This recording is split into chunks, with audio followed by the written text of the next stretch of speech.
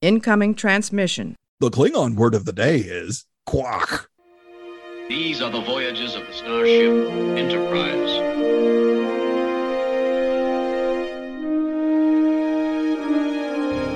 So, this is a huge victory for the good guys. Scotty, beam me up.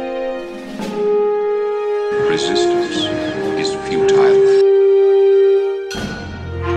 Live long and prosper. To boldly go where no man has gone before.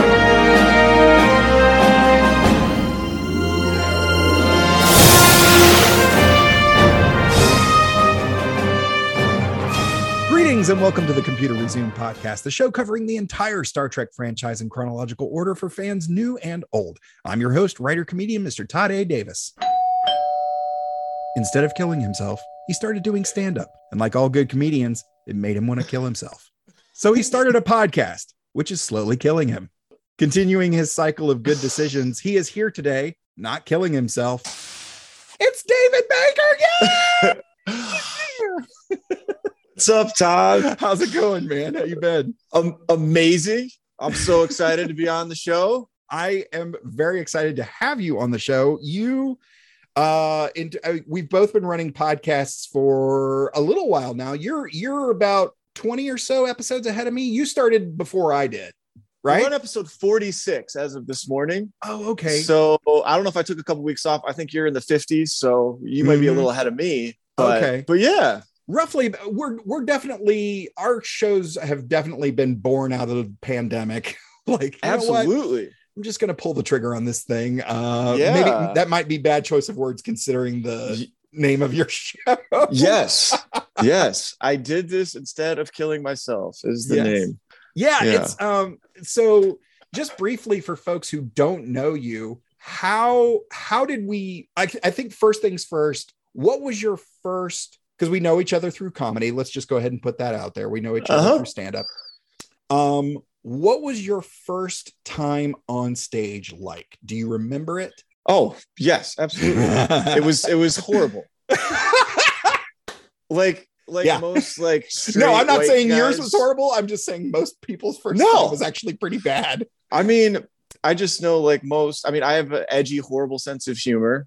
Not really. I mean, yeah. So what I thought of was stand-up. I just was looking for a reaction. So the first stuff I wrote was very insensitive, very edgy. I think I made a misogynistic joke about women pilots and not being able to drive planes because, yeah, I see reaction. Yeah, see, that was how the audience was.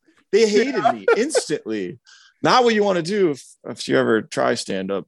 You want to be likable first and like endearing. Some people do great their first time because they're like, I'm new, I didn't do that. I got a few laughs on some stuff when I talked about approaching a girl I was nervous about, but I don't know. It was like 3 minutes, a blur. I got off stage but I still loved it so much. I was addicted. And I think I went back to the radio room the next week, which is our second mic open during the pandemic. That was where I met you. And I haven't missed a week since, I don't think, aside from vacations here and there. But yeah, so I am absolutely addicted to stand up. So what was do you remember, because it's rare that I get to ask someone something this specific. Do you remember your first impression of seeing me on stage? Yes. Yes, I absolutely do. Because I don't know that I've ever asked you this.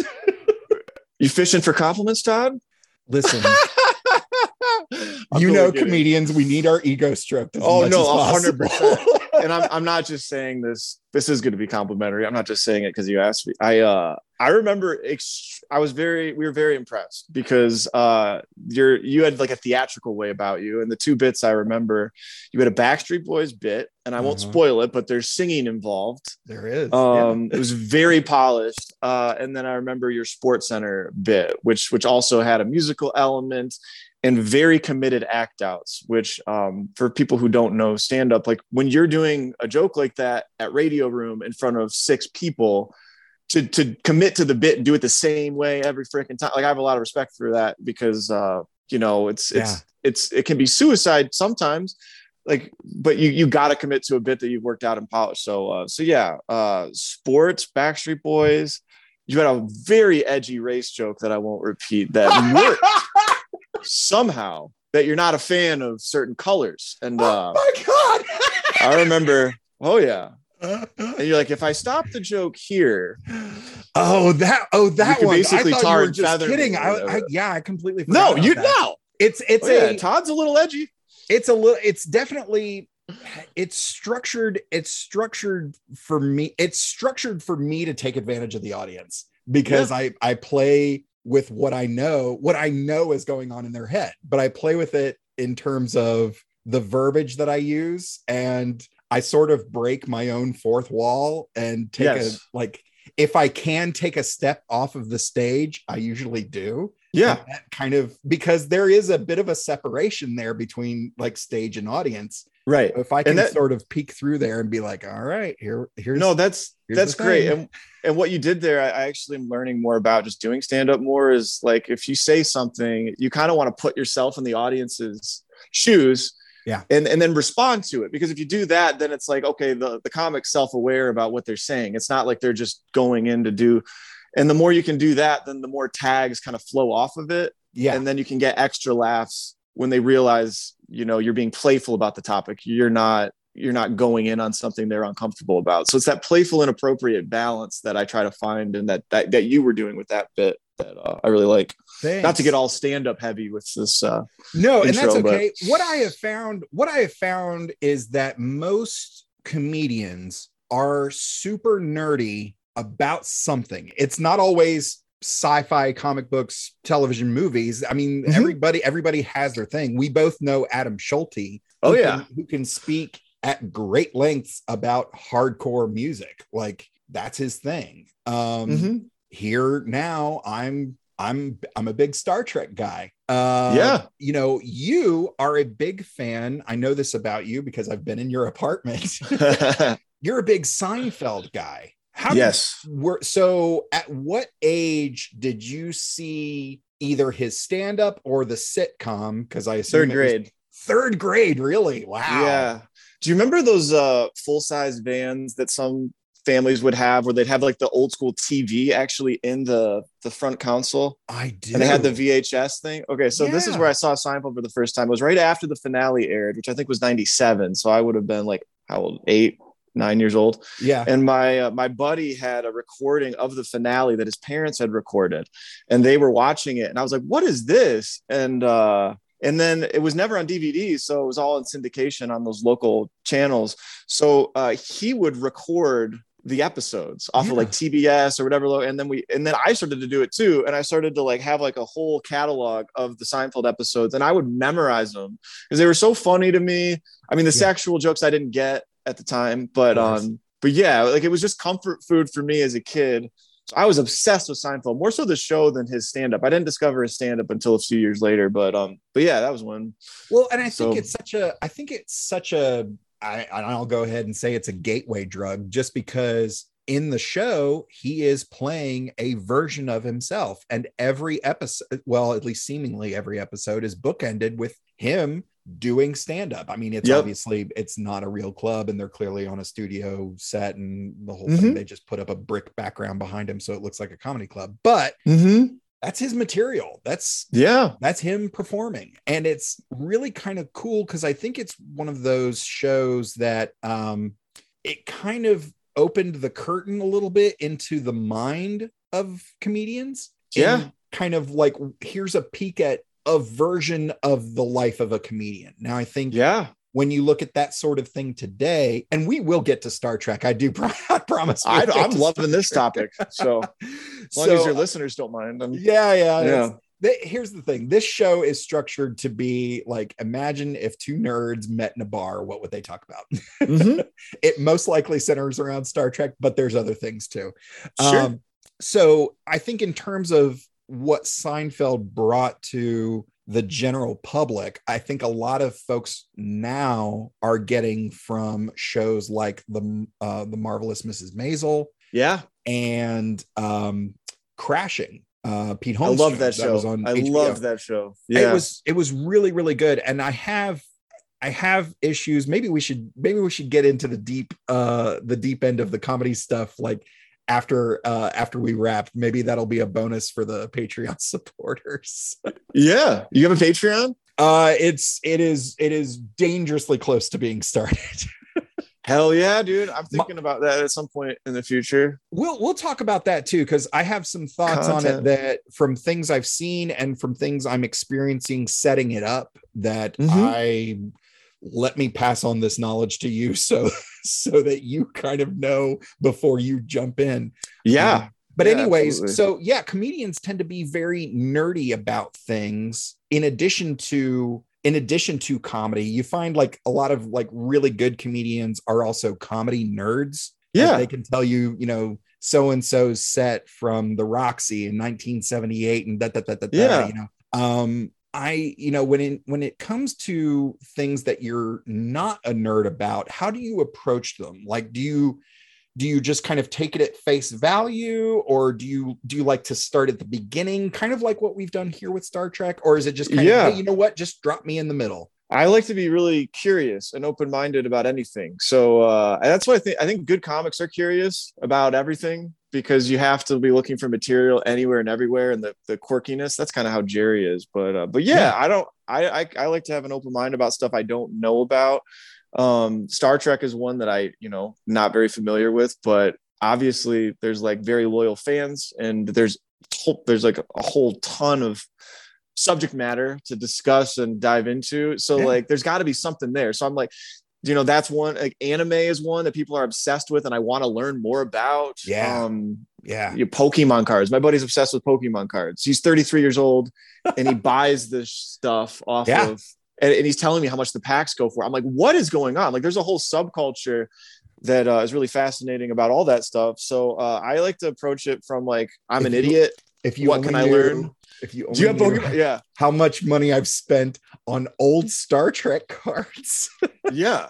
But I love new stuff like that. I hate the things that I can't stand are like the mundane, monotonous, like conference calls. I hate conference calls. I hate corporate speak. I hate fronting for like, I love and appreciate my job, but there's certain things about it that I'm just like, this isn't interesting. None of us really care about it. Why are we faking it to make money? Like, even when I talk to my customers, try to sell them stuff, I'm like, I don't care if you buy this. Really, do you want to talk about like comedy? Or you want to talk about what you're interested in? Like, tell me something.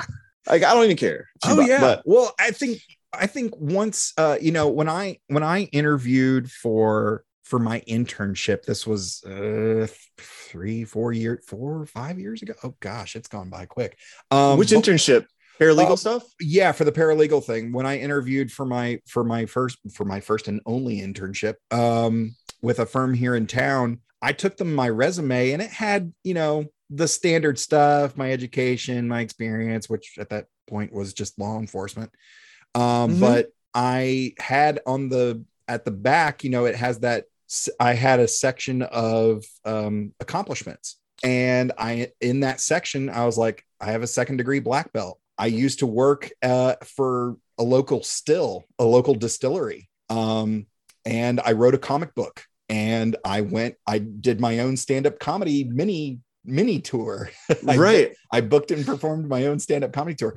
Like when employers got to that section, they were like, let's talk about all of these. Let's spend the whole interview things talking about that. See, nothing against corporate America. It's necessary. I get it. But also, like, there's certain things that make people light up and that are more, here's what I have told anybody, especially like younger, I hate to use that phrase, young people, but here's what I've told younger people as they are finishing school and going into the working world, because they think about all these things like the resume, the interview, and all these things.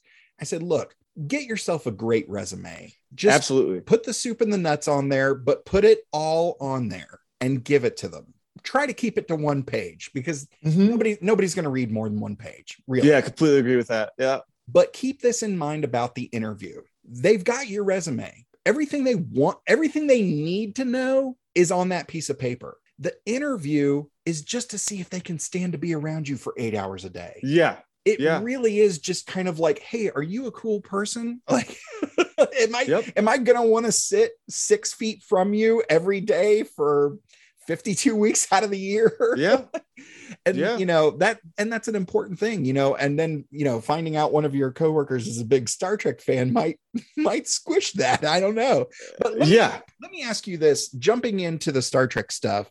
Mhm. You weren't completely unfamiliar. This isn't the first time you've watched Star Trek, right? Or is it? No. Oh, okay. So no, okay, so you I've were at seen least a some little- Star Trek, and I'm familiar with it. It's, you know, in our culture, everybody kind of is aware of it. So yeah. Do you remember either the first thing you saw, or like who introduced you to it, or do you have a favorite thing? But like before any of this, like Yeah. What So do you a couple got, things. man? William Shatner. I remember him as the classic Captain Kirk. Wasn't he on the 911 show too back in the day? I think that so. right? He did a cop show, famously did a cop show after Star Trek called TJ Hooker, and he was sort of like the beat cop, and yeah, that was him. I think that was Okay. Well, that was in the 70s, but yeah.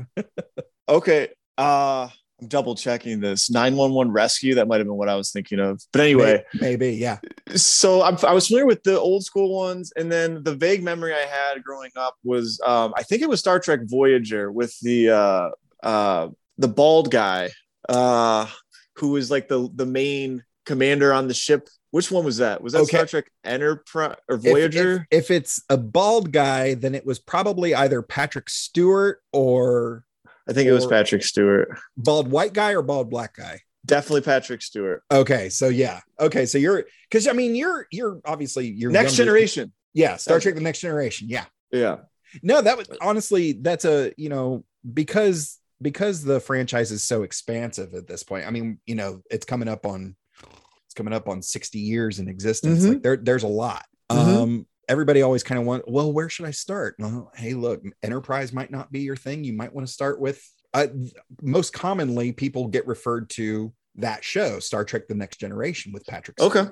Mhm. And it's actually a really great place to start because they're still kind of in that transitional phase, like away from the original series, but like becoming something else. You know, Mhm. Star Trek: The Original Series is very much a product of the 1960s. So you had a lot of social commentary in that time where, yes, you had the Captain America-esque white male, you know, practically a superhero sitting as the captain. But a lot of people may forget that he had an African-American female over his shoulder who had his ear for 3 years. Like that was a big deal. Like for an African-American period, not to mention an African-American female to be on camera most of the time. Then in front of him, he had a Russian comms officer sitting next to a Japanese pilot. This was in a period like just. And when did before this the come Cold out? This was War. this was in the seven. When did this one come out? 70s. It started 1966. Yeah. Oh wow! So you had, you know, just And all before- those castings were in that time frame. Wow. Yeah. And then, you know, and 66, like World War II was still very fresh. I mean, it was 20 years removed, but like it was still That's not very that long fresh ago. for a lot of people. Yeah. And that is crazy. and the interesting thing about it, like I said, it was very much a product of the 1960s, but then flash forward to 1987 when Star Trek: The Next Generation began, and things are different now. Now we have a counselor. We have, you know, mental health is starting to become more prevalent in people's minds, especially post Desert Storm. Once that sort of came and went, like the mental health issue really started to, you know, inch closer to the front of people's minds, and that became a bigger issue. You know, we in the Enterprise's journey without, they were also journeying within. And I think that's, you know, starting with TNG, that always really took center stage, that idea of like, yes, we're journeying outward, but we are also connecting next, you know, to the people next to us. Because it's kind of cool. Because nobody gets there alone. And I think stand-up comedy is a lot like that. You know, we talked about, you know, do you prefer to start at the beginning of something or get dropped right in? Well, stand-up comedy is a little bit of both. When you're at the beginning of your journey, you're at the end of someone else's or in the middle, or, hey, I started 2 months ago, so I've got only 2 months on you, but here's what I've learned so far, or you meet guys, I met Adam Schulte after he was 5 or 6 years in. Right. And, you met me probably 2 years after I had started. Now here you are 2 years in, 3 years? Almost 2 years. Yeah. Almost 2 years. And, I'm sure you're seeing new folks pop up every now and then. And yeah, they come in, they drop off, and some people stick around, and they're all at different points. You're right, of experience. And that's experience in stand-up is like the main thing, is how much stage time have you acquired, and how hard are you working, really. Exactly. And, so the funny thing about Enterprise, which, is where the episode we're talking about came from today. The funny thing about Enterprise is it came after the fact, but it happens before everything else. So you're getting kind of two ends of the spectrum in one thing. Right. And this episode, while it takes place in the distant future, they travel back to present day, which for us talking about it today was over a decade ago. In fact, coming up on 2 decades ago. It's very interesting to get into that. But what was it? What were your initial thoughts? Because was this the first episode of Enterprise that you had seen? Yes. So for this to be your introduction to this particular chapter of the franchise, what were your initial thoughts when you saw this episode, without getting too spoilery just yet? Okay. Well, I really enjoyed, it was a good one for me. And I don't know if this is okay to say exactly, but the fact that they did go back to present day, 2004-ish, was it was really cool, because that's a time I'm familiar with. So I was seeing, and I literally downloaded this, purchased it off YouTube, and saw no other context around it. So for me to see the real world with these characters, and and then I could kind of see, like, okay, I was like working backwards from what I understood, and then I was trying to take notes as to like how they operated, like their technology, like who are these aliens that they're investigating. I enjoyed the overlap of, because they were unfamiliar with the present day, so the things that they said about driving a vehicle, or they like kind of had an idea, but they were fish out of water. And that kind of was funny to me, because I am, very familiar with that time period, 2004. So I thought that was cool. There were moments of humor, which I liked. I had to stop and rewind a lot, because I had to make sure I knew, because they would throw out jargon, which is the other thing I'm not familiar with. Oh yeah. So it was in general enough for me to understand, but I have to go back. But yeah, there's some specific things I have about characters that I really liked, but I won't get into that, I guess, just yet. But well, it's funny that first of all, let me thank you again, not only for coming on the show, but for allowing me to drop you in sort of Clockwork Orange style and hold your eyelids open and sort of. No, it was fine. It was not torture. I love okay, good. But this can seem kind of daunting for folks to, sort of drop into the middle of a timeline. And this is kind of, we're hip deep in season 3. Like, the first 2 seasons, I feel like were a little more accessible because they were very episodic in nature. Like you could watch one and be done with it and be like, okay, that saw the beginning, middle, and end. That's all I need to know. But because Enterprise was produced, I've mentioned this numerous times on the show so far, because Enterprise was produced around this time, just after 9/11, it comes between 2 different periods of television production history. Leading up to Enterprise, you had the very episodic nature, a lot of procedural type things. A good example is Law and Order.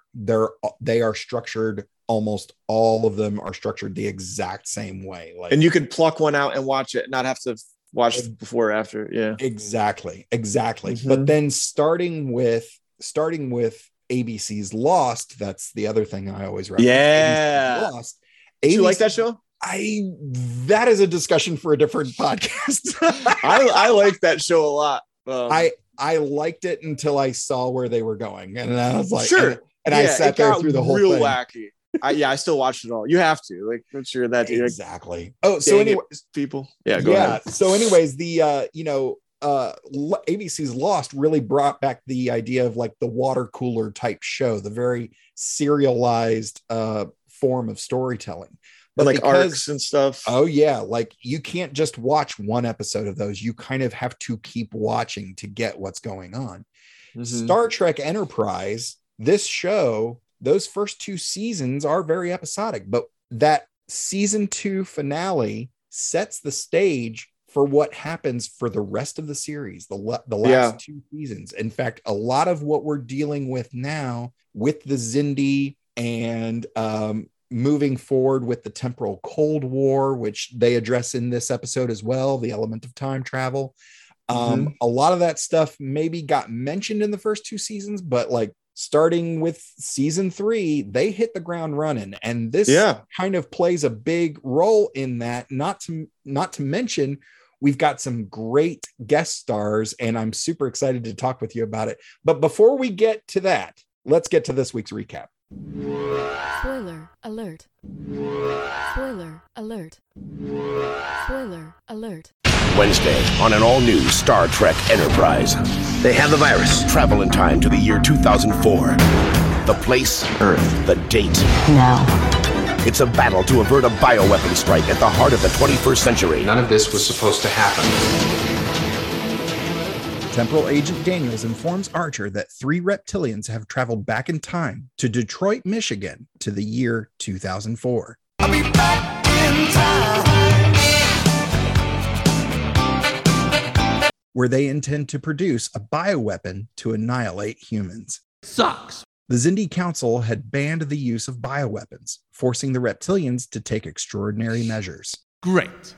Daniels sends Archer and T'Pol back in time to investigate, and provides Archer with temporal tags, allowing them to bring back anything not belonging in 2004 to their own timeline. How convenient. Using a hand scanner, Archer steals a vehicle, and T'Pol locates the Xindi biosigns, leading them to an abandoned factory on Carpenter Street. He said it! He said it! They notice Loomis, a blood bank employee, exiting the building. Suspecting something, they follow him home. Every breath you take, every move you make,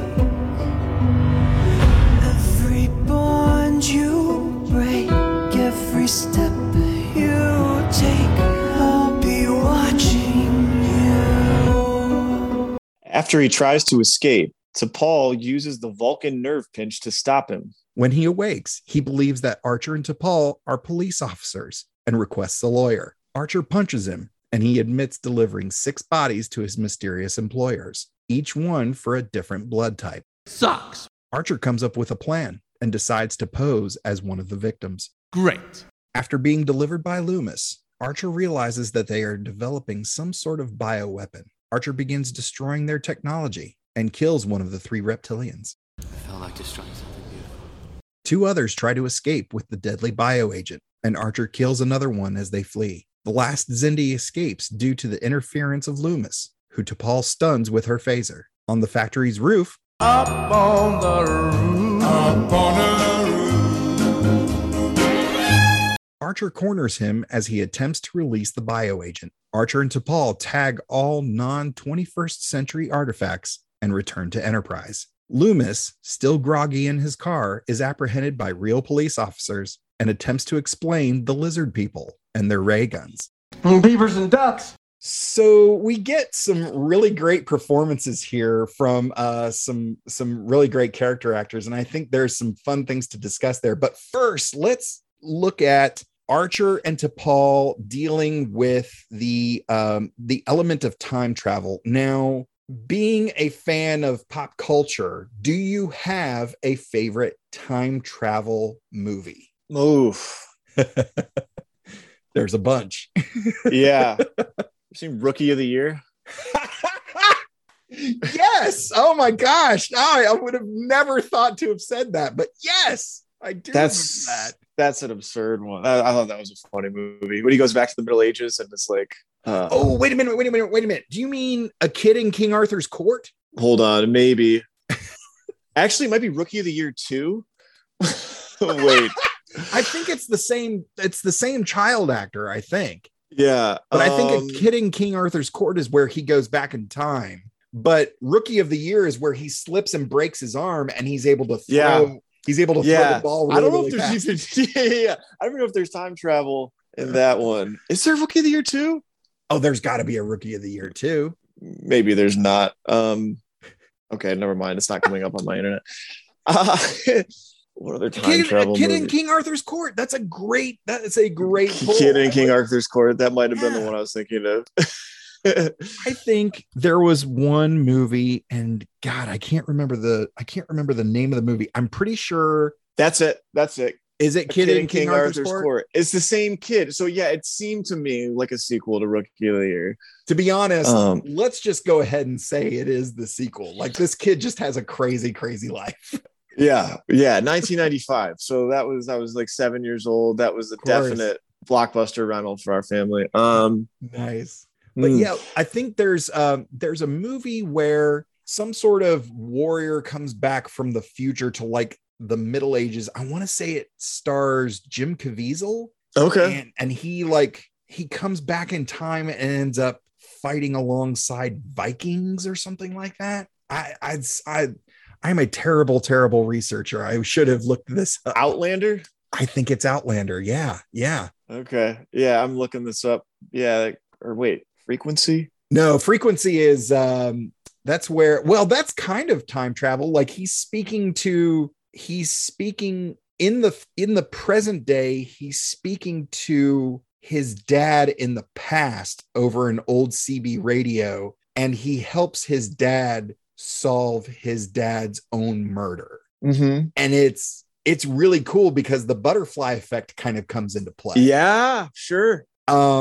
Outlander, I think, was the one you thought of. That's a man from a far-off world crash lands on Earth, bringing him an alien predator known as Morwen. During the reign of the Vikings is, I guess, when it takes place. Yeah. Is that That everybody, everybody hears time travel and thinks, of course, Back to the Future. And yeah, I didn't want to say that. And who can blame them? That's a great movie. There's one on Netflix that I think debuted very recently called The Adam Project with Ryan Reynolds. That is time travel. I just watched about it. I haven't seen it yet. Yeah, I started it today. It seems kind of fun. I'm not sure even of the tone of the movie yet, because Netflix, it just pops up and I'm not even sure if it's like a comedy or what, but he goes back in time and meets his younger self as like a middle schooler. And then they're trying to, and it's got Mark Ruffalo, Ryan Reynolds, it's got some Jennifer Gardner, it's got some pretty big name actors in it. So that might be a good one. Yeah, I'll have to check that out. I know there was one, because we've talked about time travel a couple times on the show so far. But there's one where if you're down for like a super head trippy, full of techno babble, but like very independent type sci-fi time travel movie, there was a movie called Primer. And it's about these two guys who accidentally invent time travel. And the dilemma that is posed is, if you actually had access to time travel, what would you do with it? Right. So the first thing that they start to do is they start to play with the stock market, because they know how the market ends at the end of every day. Brilliant. I would do that too. So what they end up doing is they end up hanging out in a hotel room watching the market all day. And at the end of the market day, they travel back to the beginning of the day's trading and make all the appropriate trades and then go home as if that was a normal work day for them. So their normal 24-hour day turns into like a 36-hour day. Mm-hmm. So they do this for a long time, and they, of course, quit their jobs because they have plenty of money now. Mm-hmm. And so that question comes back of, hey, you have access to time travel. What would you do with it? And one night they're sitting around drinking beers, and one of them goes, I remember at this party one time, this guy came in and he was acting like a jerk, and I didn't do anything. I'd go back and punch him in the face.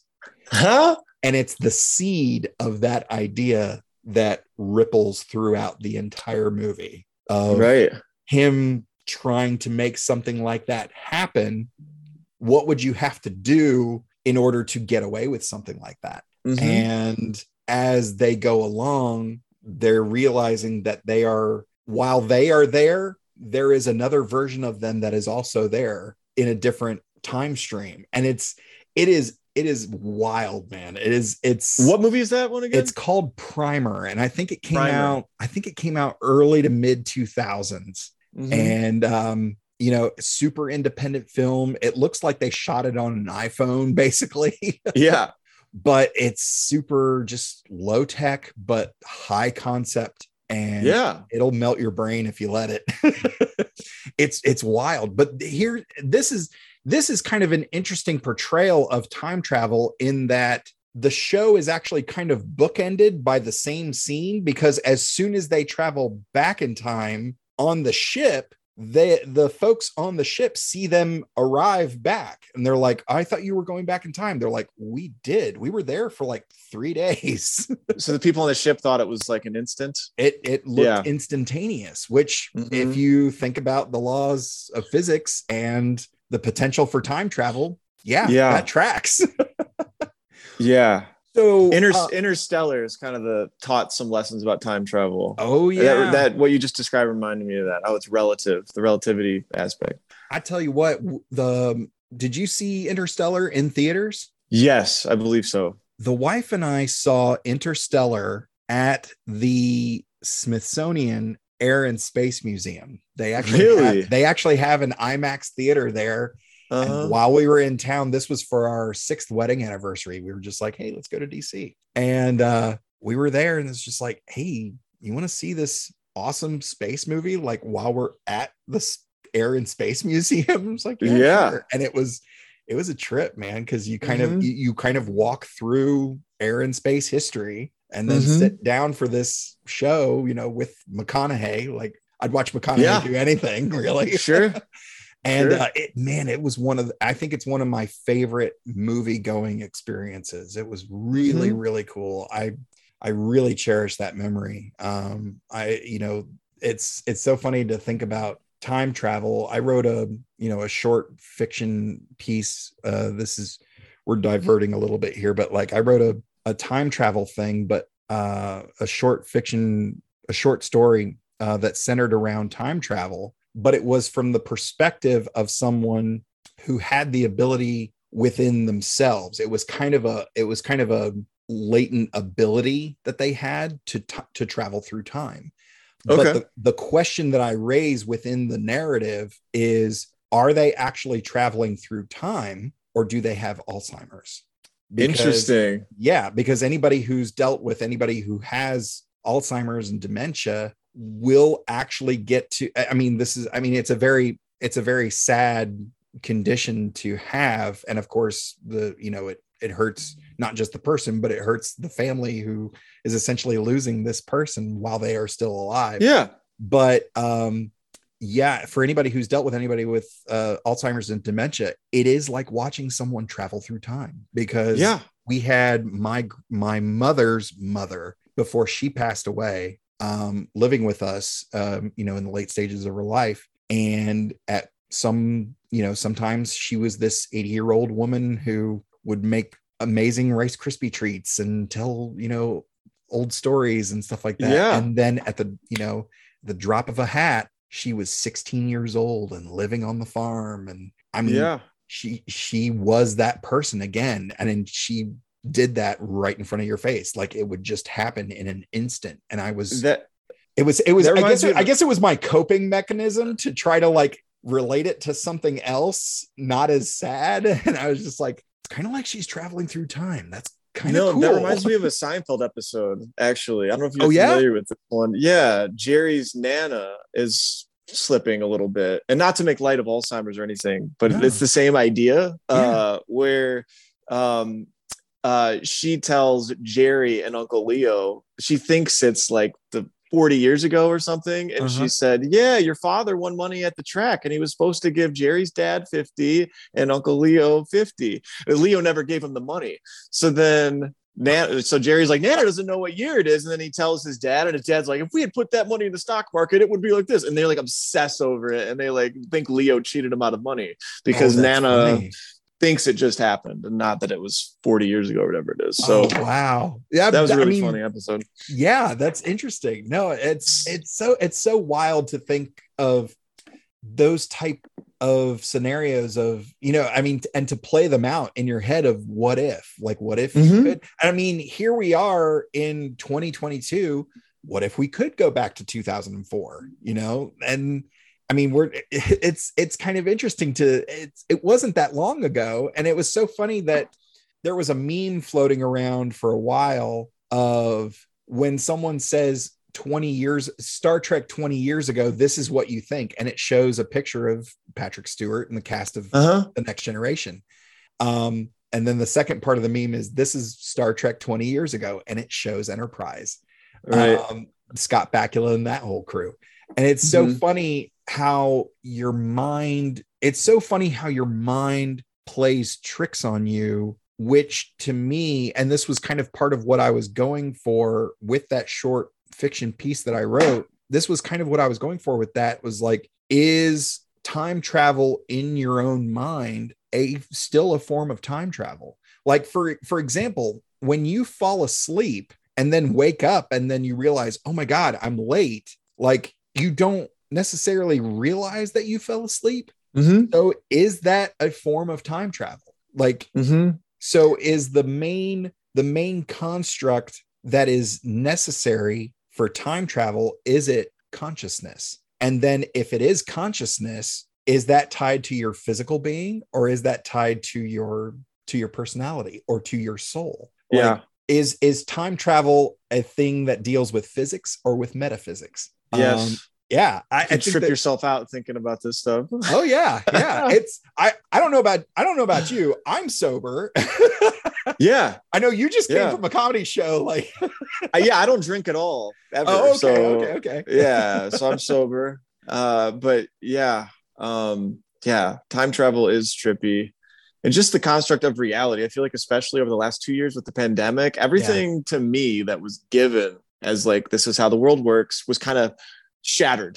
Nothing's normal is not even, what does normal mean anymore? I don't even know. So it's not exactly time travel, but now, I mean, like nothing would shock me on the news today. Nothing. Aliens coming would not surprise me at this point. It's just kind of like, we're about to. That tracks. Which is a scary thing. Yeah. If our perceptions of reality can't be trusted as much as they used to, but it's also a very exciting time when it comes to like art or breaking new ground and letting old meaning structures fall away in the place of new ones. So I don't even know if I'm talking about time travel. This is just stuff I think about. Like, no, this is all perfect stuff, man. Like we've discussed on the show the idea of the transporter, in Star Trek. We've discussed whether or not that transporter actually kills you, and just a transporter pad somewhere else. Just the transporter is what beams you places, right? Yeah. If that just kills you in one place and builds you another body somewhere else, all you're doing is transferring your chemical and electrical synapses. That if that's what it is, like The Prestige. You've seen The Prestige? Christian Bale. The Prestige, yes. Where there's like a bunch of them that they're, spoiler alert, I guess, but a bunch of the guys that they're killing and transporting. The man in the box. So that, in theory, could be what's going on with the beamer and that's the transporter. That's a theory. Okay. Yeah, it's wild to think about. But yeah, this is a really fascinating episode. And then, so what you're seeing with Archer here is you're seeing someone, and I don't know that you kind of got the hint of this, but I think when Archer and T'Pol are kind of playing good cop, bad cop, which was actually kind of funny.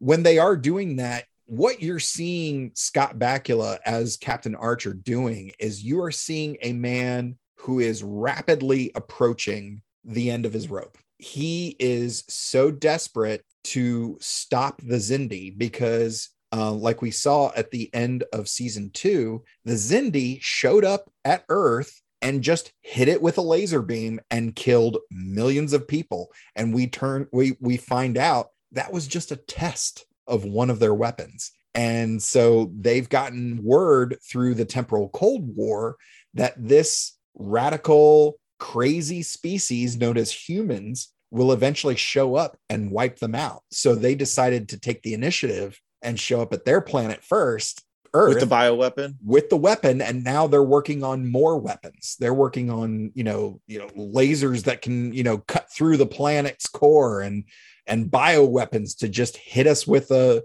bioweapon that just wipes us all out, which in the age of COVID, virus. Yeah, we're kind of living through that now. Mm-hmm.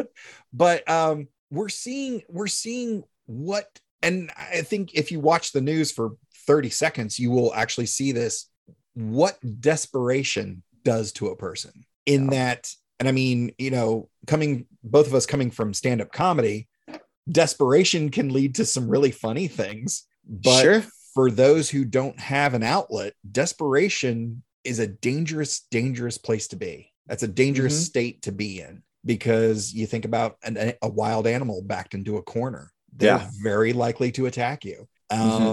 Have you had, because I've heard a little bit of your story in kind of how you started stand up and your life before stand up, and where you were at in terms of your mental state.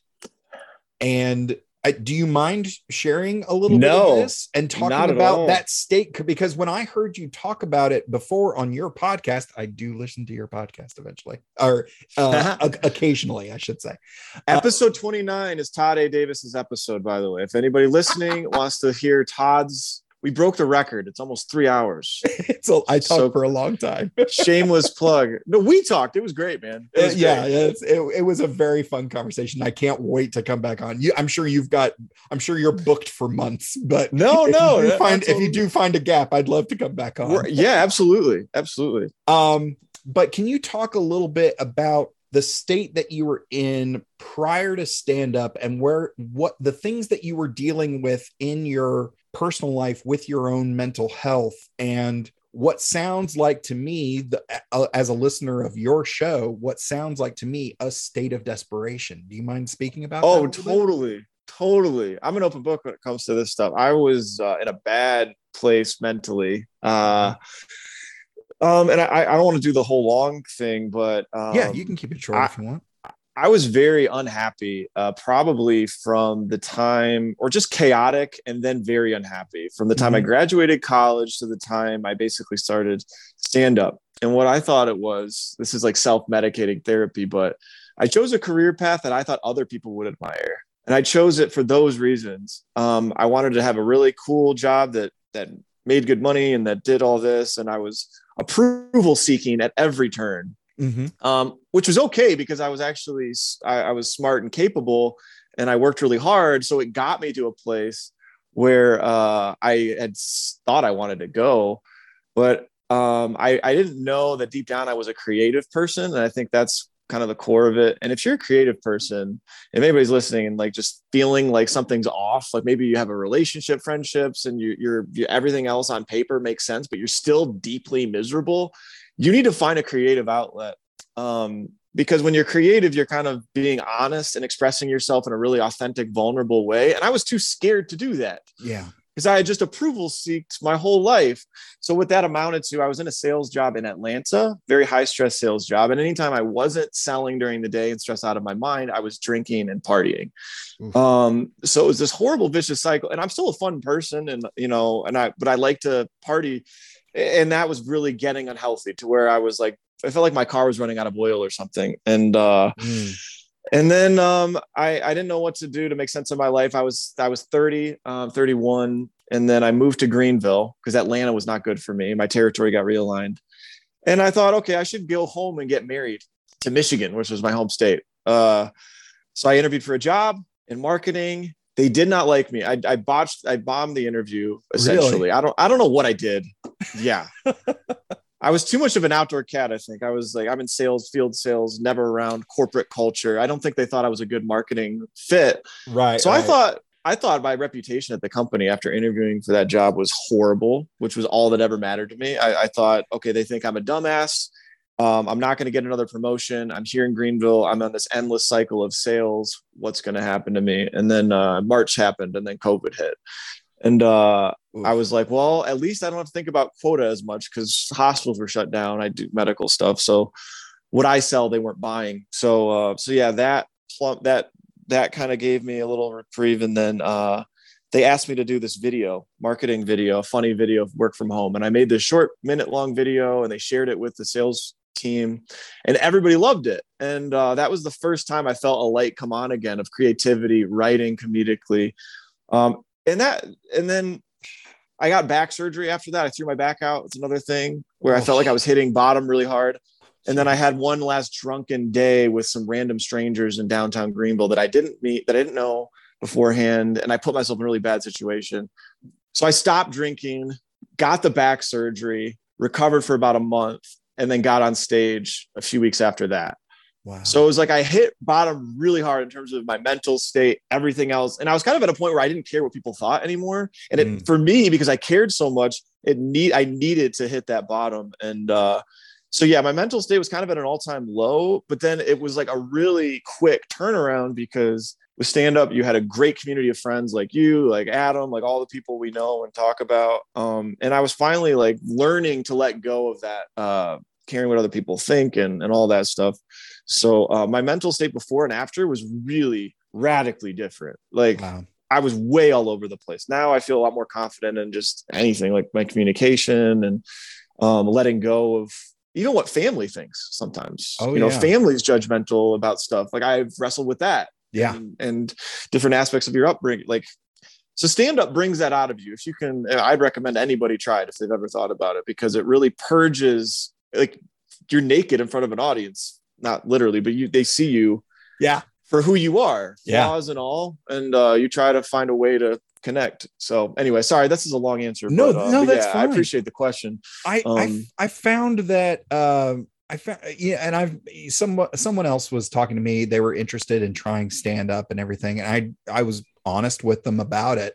And because they were talking about, well, first of all, there's a difference between someone getting up once and then really trying to make a go of it with stand-up comedy. I was like, look, it is an exercise in repeated frustration and disappointment and rejection. A lot of times I said, look, for most stand-up comedians, for stand-up comedy, it actually takes a special kind of damage to get up repeatedly and spill your guts for strangers. Like, to seek approval from strangers in a bar, like that takes a special kind of damage. Not only to do it once, but then at the end of what may or may not be a great night, go, see you next week. Like, I'll be back.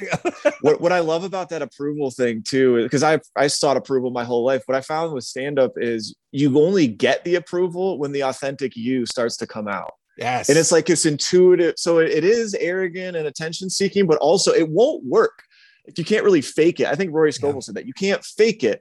So you got to be brave enough to show yourself. And then when that happens, like the audience just knows, like you're real. You're actually, you're here, you're talking to us. You're not worried that we're going to laugh. You're trusting whatever you're saying. And that I'm not saying you have to be dramatic or like really serious about it, but like it could be a silly, nonsensical joke, but your vibe they can pick up on. Yeah, so absolutely. And I'll take that a step further in that you definitely have to have 100%.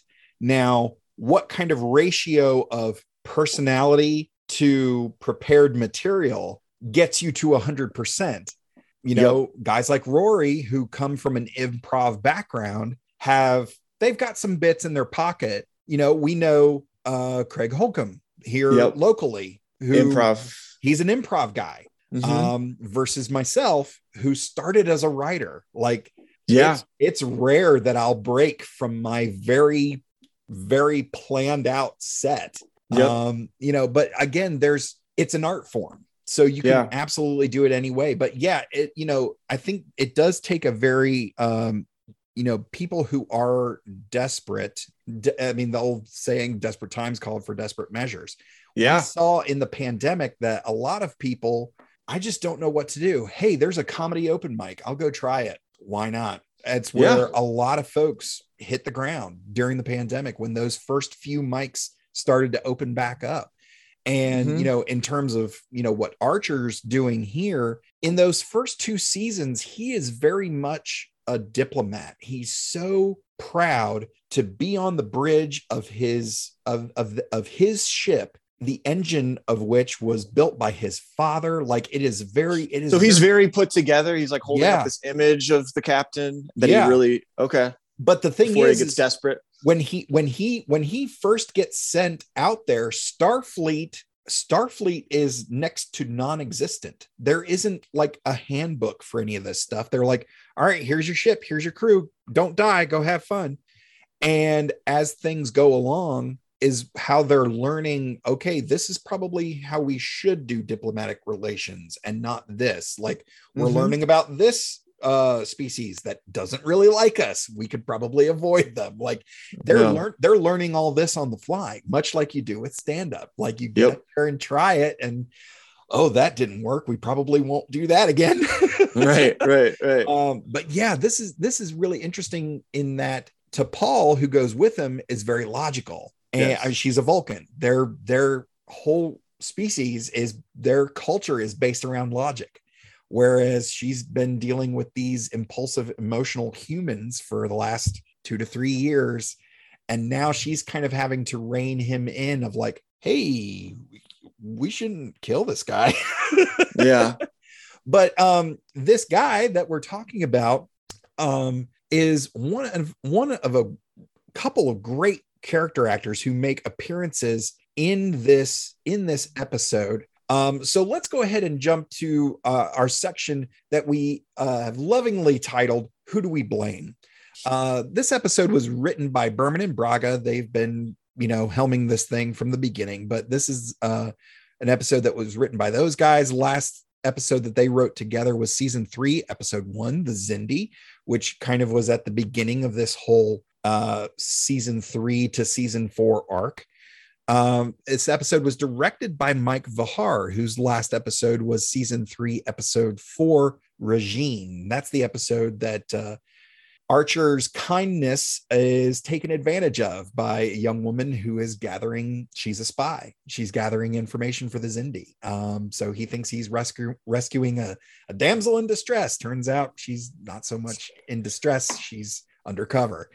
And then for our guest stars, once again, we got Mr. Matt Winston reappearing here again as Temporal Agent Daniels. Matt Winston, for those who may have forgotten, the son of legendary special effects designer, prosthetics creator Stan Winston.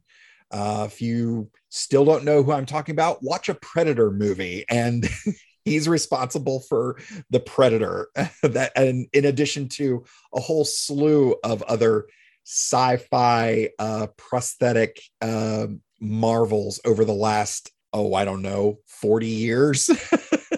A crazy amount of stuff. But yes, Matt Winston turning in another great performance as Temporal Agent Daniels. And then we've got Leland Orser as Loomis. Now, you might think, Leland Orser, he's a character actor, and we've really sung the praises of a lot of character actors as we've worked our way through Star Trek Enterprise, and we will continue to do so because the franchise is chock full of amazing character actors.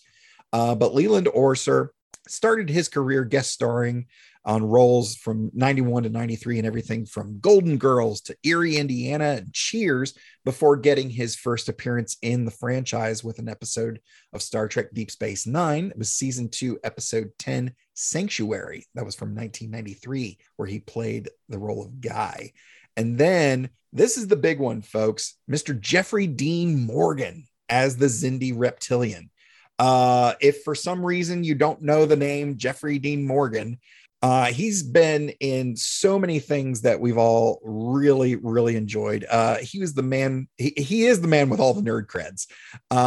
But before he had all the nerd creds, he did an episode of Sliders back in the day. That was season 2, episode 5 from 1996. The episode El Cid. He played the role of Sid with future Star Trek alum, Mr. Jerry O'Connell, who is married to current Star Trek alum Rebecca Romaine, who is playing number 1 on the new Star Trek Strange New Worlds. He also did 11 episodes of The Burning Zone as Dr. Edward Marcase. And then he had some one-offs on Walker, Texas Ranger, and Angel. And this is his only franchise appearance. So getting into this a little bit, I was curious as to why he had all these nerd creds, of course, later in his career after Enterprise, but he only appeared in the franchise once. And apparently this episode of Star Trek that he was on fairly early in his career, he hated this episode and his experience on the set. He would later explain in a 2012 interview with Entertainment Weekly, I had to pay my bills. I knew I'd play some guy saying some stuff. And then I got a call saying I needed to go in for a prosthetic fitting. And I remember them dripping goop on my face. I had straws sticking out of my nose. I couldn't eat lunch. I was claustrophobic. I'd go home in tears. And this was the job that made me want to quit acting. And if he had quit acting, we wouldn't have gotten his performance as the comedian in Watchmen in 2009, his performances in DC Comics' The Losers and Jonah Hex. Both of those were in 2010. His appearance in Batman v Superman, Dawn of Justice as Thomas Wayne. He had numerous appearances in Supernatural, and of course, as the baseball bat wielding baddie Negan in AMC's The Walking Dead for 95 episodes so far. JDM, I'm so sorry that happened to you. I know you probably don't want to talk about it, but we absolutely love you here on the show. And if you would like to come talk about an episode of Star Trek, we'd love to have you. I don't see that happening anytime soon, but we love you nonetheless. So filming began on October 10th in 2003 and continued on the following Monday, where filming was shared with the production of both the episodes Twilight and Similitude, which we've already covered here on the show. And on October 13th, the location filming began for Carpenter Street on location downtown LA.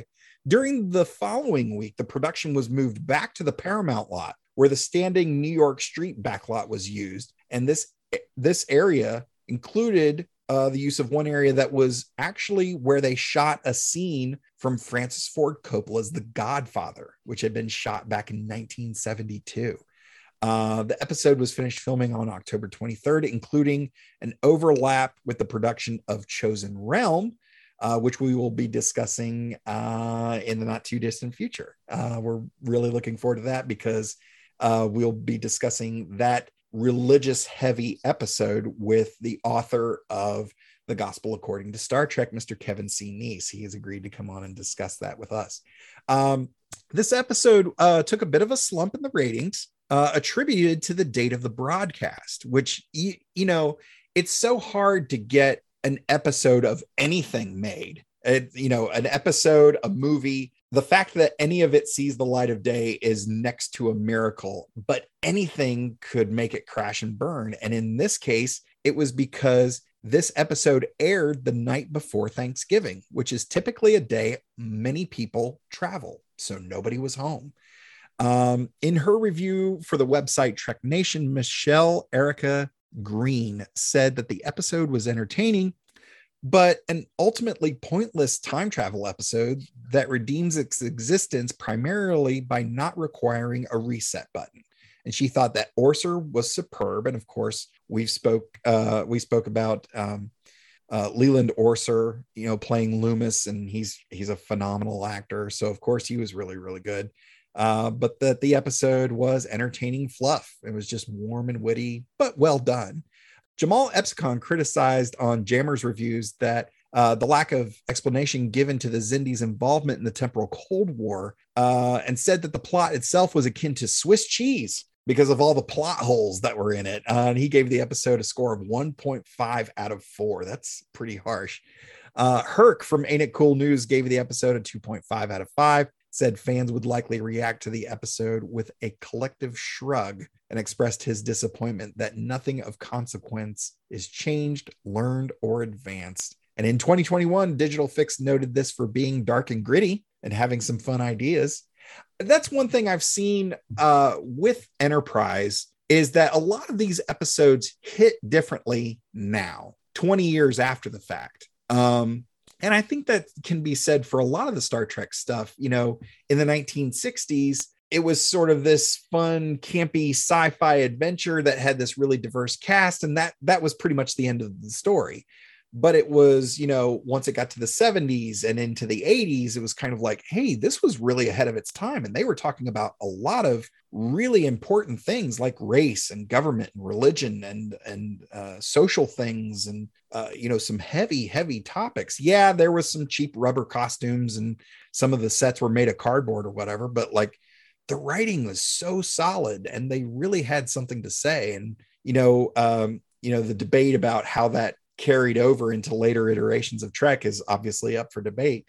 But, you know, looking back at Star Trek Enterprise, for all the problems that it had, those episodes hit differently today. You know, when we talk about the treatment of T'Pol and how that was, you know, indicative of the time, and, you know, how that reflected the treatment of women and the treatment of minorities and things like that. Again, this show premiered less than 2 weeks after 9/11.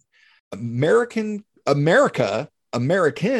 and American culture were in a very volatile place at this time, and Star Trek held a mirror up to all of it. And maybe we didn't see the reflection for 20 years, but watching Enterprise now, some of these things hit a little bit differently. And David, I hope this did spark at least a little bit of interest, that you maybe explore the episodes that came before and the episodes that come after this. Did you enjoy this trek into Enterprise? Yeah, absolutely. I thought some of the critic comments as a negative, I actually appreciated. Nothing of consequence is changed, learned, or advanced. That might have been getting at what you mentioned earlier about how it was shifting from like this era of TV where it was episodic to like a story arc that was more linear and you had to watch all of them. Like it has both. Yeah. I appreciated that I didn't have to know everything before or after Star Trek, this episode, to enjoy it. So I appreciated that. I really liked Loomis.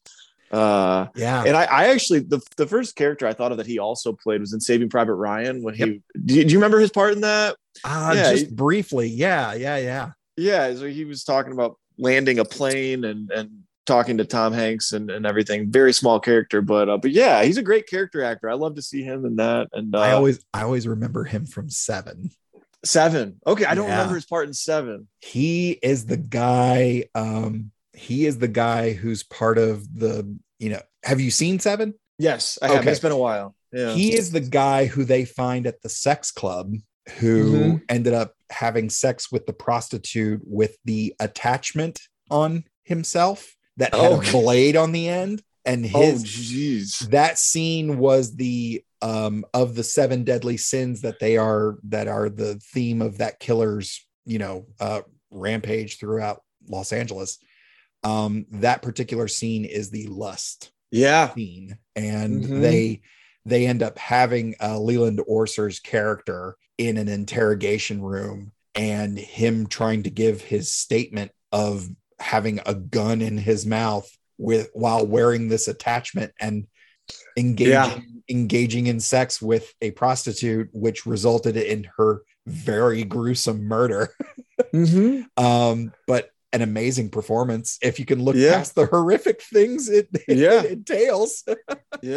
But he's awesome. I liked him in this. He seemed like a single guy in an apartment. Like in the beginning, he's eating pizza over the bathroom sink. Yep. Which I kind of related to. I'm single. I eat takeout all the time. Pizza. And just kind of a guy, believably, who would do the bidding of this dark figure that's asking him to collect bodies. Sure. Blood types. It's like, this guy he's kind of desperate in his own way, you know? Yeah. He's just looking for cash. He doesn't really have a moral compass. And he could very easily be a stand-up comedian. Oh yeah, definitely. absolutely he could be a stand-up comedian. But no, I love the episode. Seriously, it was. I didn't know what to expect at all. And like I said, you could just watch this one out of sequence and still enjoy it. So yeah, I think in talking about, we've been asking here more recently, we've been asking the question, is this essential viewing? And one of the things that I've been analyzing with every episode and that question is this essential viewing for the overall narrative of the story versus is this essential viewing for someone who is watching Star Trek for the first time? And while you aren't seeing Star Trek for the very first time, this is a new Trek that you've been introduced to. And I'm glad that you had such a positive reaction to it, because it's kind of a crapshoot, really, of whether or not, it entices you to continue on with the series. So I'm glad you had a good experience with it, man. Mm-hmm. Yeah, absolutely. It was great. Any final thoughts about this episode or Star Trek as a whole, or your experience on this podcast, or anything at all? Well, first of all, yeah, thanks for having me. It was I really enjoyed it. It piqued my interest in exploring it more. Yeah, I mean, something like this, it's like you're just scratching the surface. You realize how much there is that I don't know, which just being a curious person, like, I think I'll definitely be, paying more close attention and watching more. I think we touched on everything in this episode. I mean, I thought the virus outbreak, like that, definitely reminded me of COVID. The lizard people, I just had the thought that that's interesting, that's a common symbol of like something, an alien, like a reptilian, a snake, some sort of reptile, serpent. It's this archetypal symbol, of like chaos and the unknown, and that somehow all audience members, whether you're brand new to Star Trek or wherever you find it in literature, movies, like, that's the bad guy, that's the unknown, that's the threat. I thought it was cool they added that symbolism. But yeah, I loved it. I didn't have a lot more notes. You covered it exhaustively. That was great. You talked for a long time, Todd. No.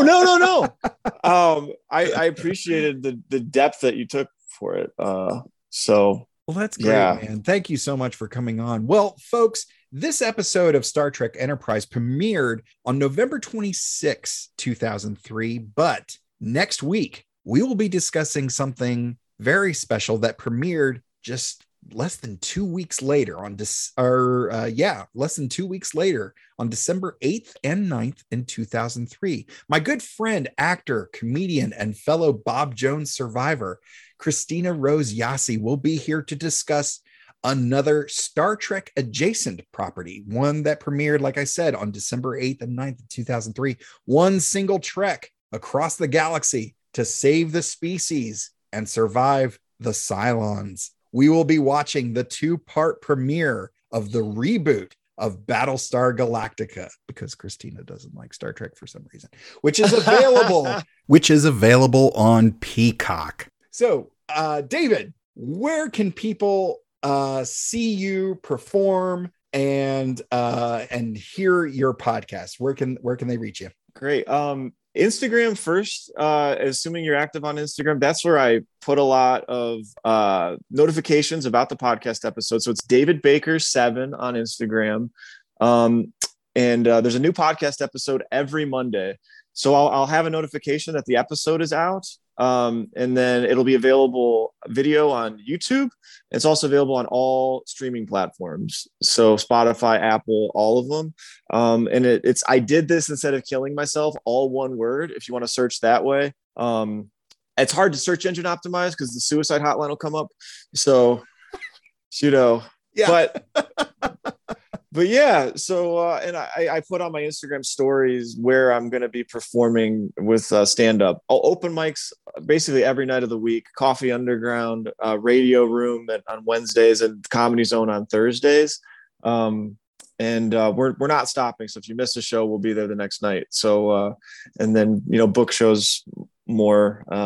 And then there's one other thing I was going to say. Yeah. So I have like an extra / bit part on a TV show on Tubi. It's called Complicated the Series. What? Yeah.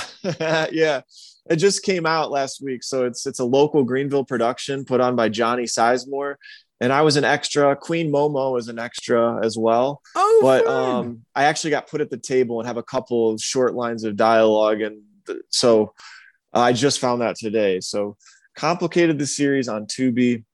And the podcast, and also the YouTube channel specifically, if you want to subscribe to my YouTube channel, that would mean the world, because that's where I think we'll put up a lot more content. There's already weekly content, but I really like YouTube. I think it's an exciting platform. So David Baker 16 on YouTube.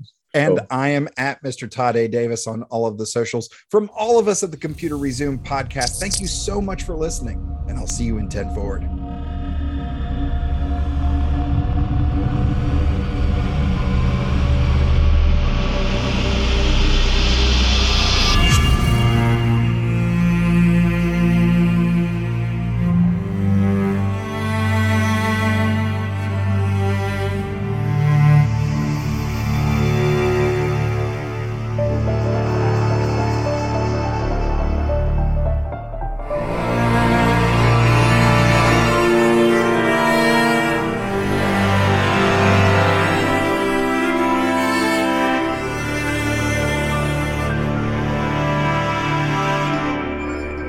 Us on Patreon and like, rate, review, and share on all your favorite platforms. Feel free to send us your subspace transmissions to computerresumepodcast@gmail.com or at Computer Resume on Facebook, Twitter, Instagram, and TikTok. The Computer Resume podcast was created and produced by Mr. Todd A. Davis. Our logo was designed by Will Martin and Justin Bishop. The opening theme was produced by Justin Bishop, and our outro music was provided with permission by Dronode. Additional music was provided by Mr. Todd A. Davis and Gary Horn, and the voice of Computer Resume podcast and executive producer, me, Kat Davis. # LLAP. We'll see you next time. Going